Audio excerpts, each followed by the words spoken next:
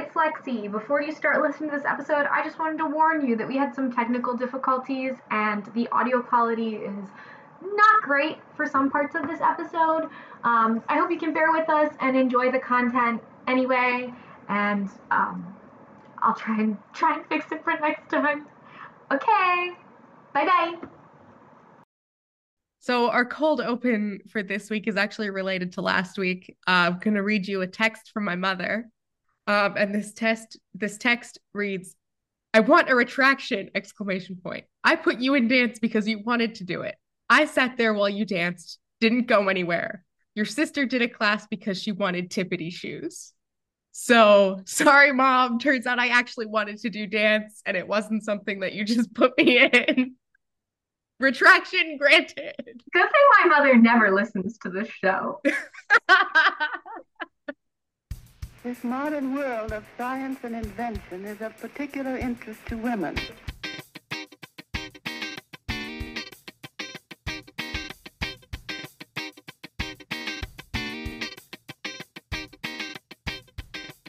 Hello and welcome to Lady History, the good, the bad, and the ugly ladies you missed in history class. Hey Lexi, are trans rights human rights? Yes, that's a question? That's a question we have to ask in 2023? This worked better when there were three of us because mine is now, and I'm Alana, and trans rights are human rights. And it doesn't work as well when there are only two of us. Because comedy has rules of three. Because comedy has rules of three. Haley, we miss you. Roberta Cowell prepares to tackle the most famous hill climb in Britain, Shelsley Walsh. This is the playground of drivers like Tony Mark. Hello, everyone. Welcome to another episode on trans ladies who did things from Lady History. I am talking about Roberta Cowell, not to be confused with Simon Cowell, who's the only other person with that last name I know of. Roberta was born on the 8th of April, 1918, to parents Major General Sir Ernest Marshall Cowell and Dorothy Elizabeth Miller, maiden name being Miller. She was one of three children. I have no idea, no information on her siblings.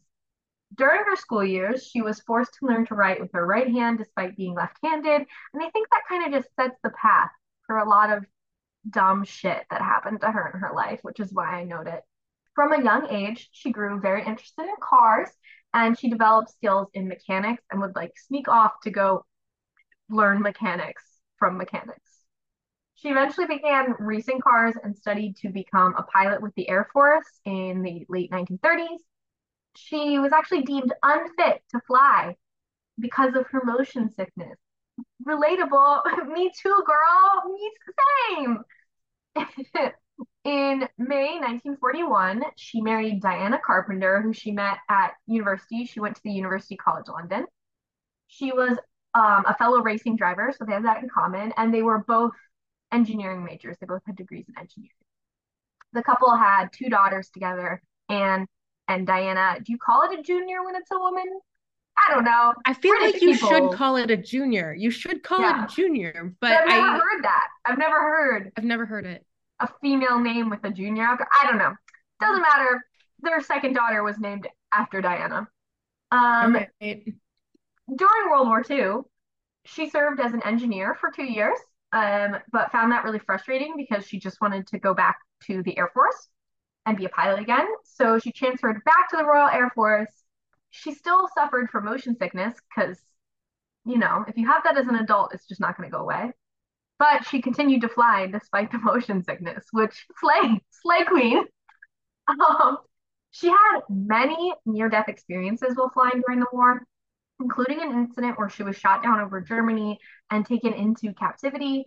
And during her 5 months as a POW, she taught classes in engineering to other prisoners, and her camp was liberated by Soviet soldiers in 1945.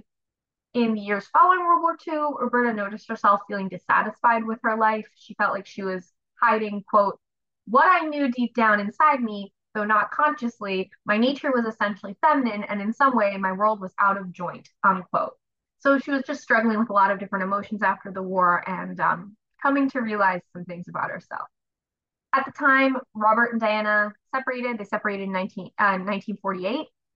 She sought medical attention to figure out what the cause of her feelings were, and she underwent 3 years of psychological and physical examinations, and she also then opted for gender affirming surgical procedures after she had the medical evaluations, which honestly pretty progressive for the time. I feel like, just It's saying. also like, but it's very much what still, I mean, I'm sure that the procedures are different, but it's very much what happens now. Like, all these awful people are like, all kids these days, they're just out here trans in their genders. There's not On a 3 years of whim. medical evaluation before any of Yeah. that happens. Like, like, Yeah. But there's like evaluation and there's counseling and there's all this stuff, but always has been. Always has been. That's that meme with the earth. Anyway. It always has been. Yeah. Love that meme. That's a good meme in a lot of context. She would later describe her transition as a difficult period in her life in her books. And shitty people, which honestly we should have had a trigger warning for people who suck, people who are anti-trans and are sticky boo-boos. Anyway, people later in life later on would cite that as like, oh, she wasn't really trans. I'm sorry. Just because it was difficult, of course it was difficult for her. She was in and out of it was difficult. She was recovering from multiple surgeries. Anyway, also, that reminds me, before I forget, trigger warning about my sources. If you do go to ladyhistorypod.com and you're digging into my further learning and my sources, a few of the sources give a lot of detail about the surgeries in like a sensationalization kind of way, which was very common for that time period. I'm leaving that out. I don't think that's right. I don't think we need to like discuss in depth this woman's medical history, but just a warning that they're there. And also another warning that one of the sources misgenders her many times, but it was one of the sources that had like a lot of information about her military service and her life. So it's one of those articles, and I'm sure y'all have encountered this before, where like it misgenders her for half the article, and then suddenly it's okay to call her Roberta like halfway through. So anyway, but that's only one of them. The rest all use her name and her gender correctly. Thank you. Okay, so Roberta eventually met Lisa, and the pair lived together until Lisa's death, when Roberta took over the care of Lisa's 40 cats. So that's interesting. Side note. That's all I have to say on that. It's a lot of cats, and I'm not a cat person. Roberta also. Yeah, I was gonna say I'm allergic to cats, so I could be biased. Of 40 but cats. I do think even for cat people, I think 40 is too many. 40 is a lot. Yeah. But you know what? I think that's a testament to Roberta really loved Lisa. Also, there's another thing about the articles. None of them are like her partner. Like they're just like, she met Lisa and they lived together. But let's be real. She's probably with Lisa. Like, you don't just take someone's 40 cats if they weren't your partner. Anyway, Roberta at this time in her life also made new friends, such as Michael Dillon, who is of note because Michael Dillon was a physician who was the first trans person to undergo a phalloplasty and like talk about it and publish it. So he shared that experience publicly and was the first person to get that gender affirming care. And he was friends with Roberta, so allies, besties, love to see it. Michael supported Roberta's transition and even performed one of her surgeries, despite at the time it being illegal to give that specific kind of gender affirming care to Roberta. Michael was like, fuck it, I know how you feel. Besties. So very cute, very supportive. More trans people in medicine, honestly. Slay. I mean, literally, like we had a trans doctor in 1951 and we're like still arguing about this shit.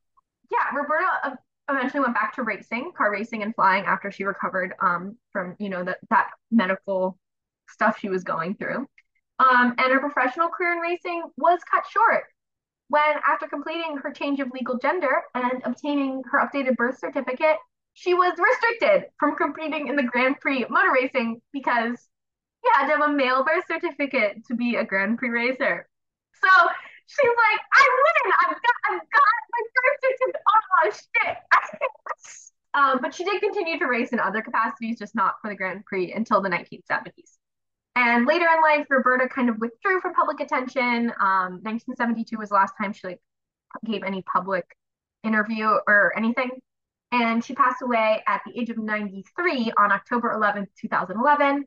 And her funeral was sadly only attended by 6 neighbors and friends as she lost touch and become estranged with her daughters prior to her death.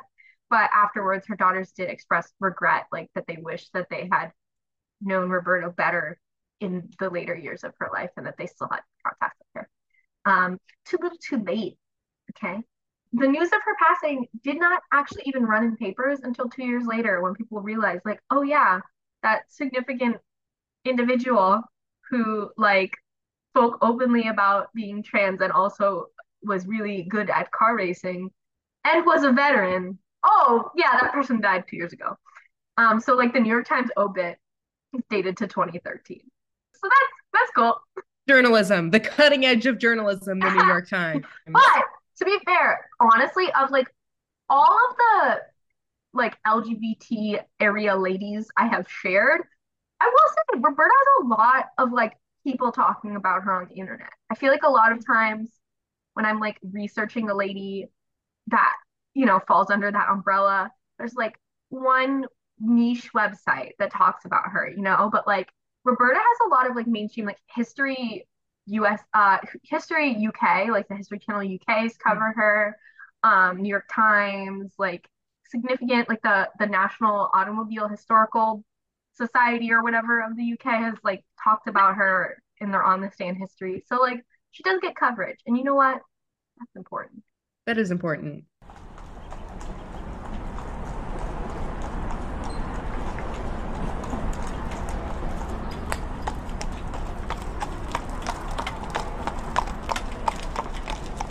All right. So, massive content warning for racism, transphobia, and violence. But unfortunately, I kind of think that it's like a given for stories about trans people of color, especially historically. Someday, hopefully it won't be, but for now, it is.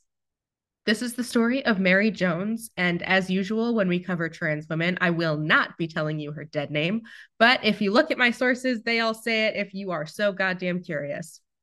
Mary Jones was born sometime around 1803-ish in New York City, where she grew up and lived most of her life. The metaphorical record is not kind to early 19th century Black people, so most information about Mary's early life is lost to history, but we do know that she spent a lot of her life as a sex worker.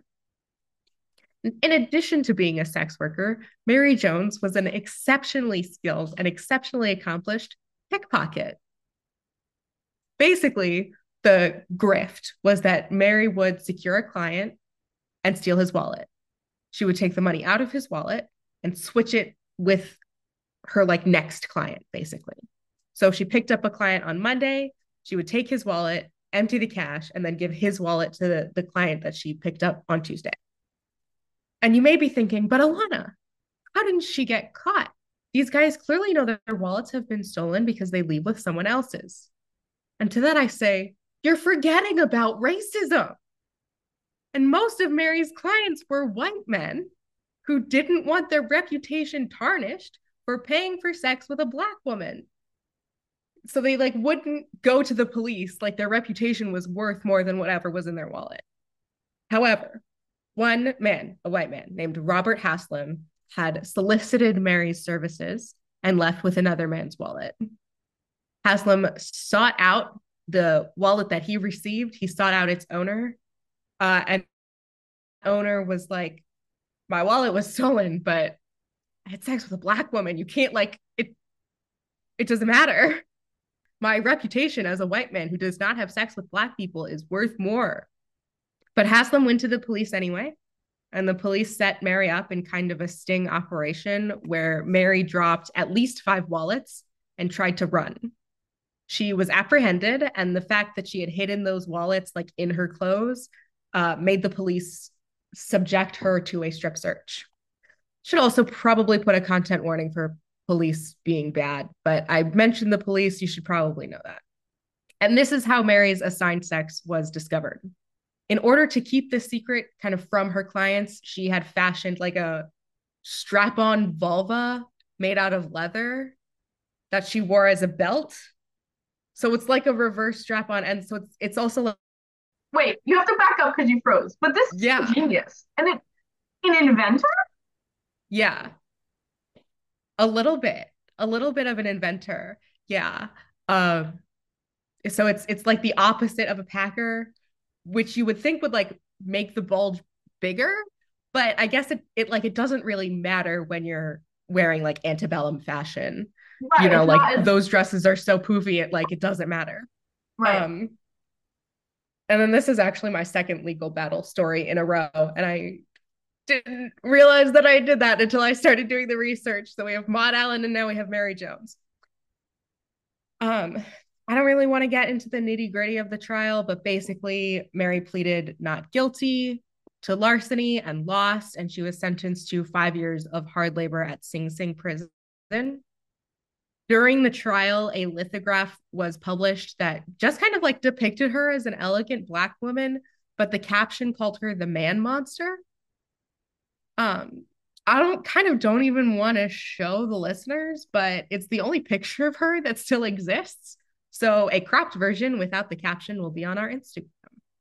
After her sentence and after completing her time served, Mary was arrested again for cross-dressing, which was illegal in the 1830s or 1840s by that point.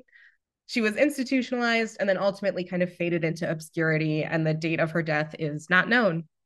I guess if she invented, like she was kind of like an inventor woman with that strap-on vagina, but maybe she invented immortality and we don't know, and she could still be alive, but she's probably dead. Wow. That would be so slay.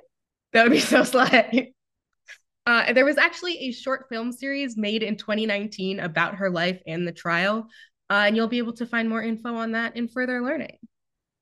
You can find this podcast on Twitter, TikTok, and Instagram at Lady History Pod. Our show notes and a transcript of this episode will be on ladyhistorypod.com. If you like the show, leave us a review or follow us on Patreon. And if you don't like this show, keep it to yourself. Our logo is by Alexia Ibarra. You can find her on Instagram at post.alex.ism. Our theme music is by me, GarageBand, and Amelia Earhart. Lexi is doing the editing. You will not see us, and we will not see you, but you will hear us next time on Lady History.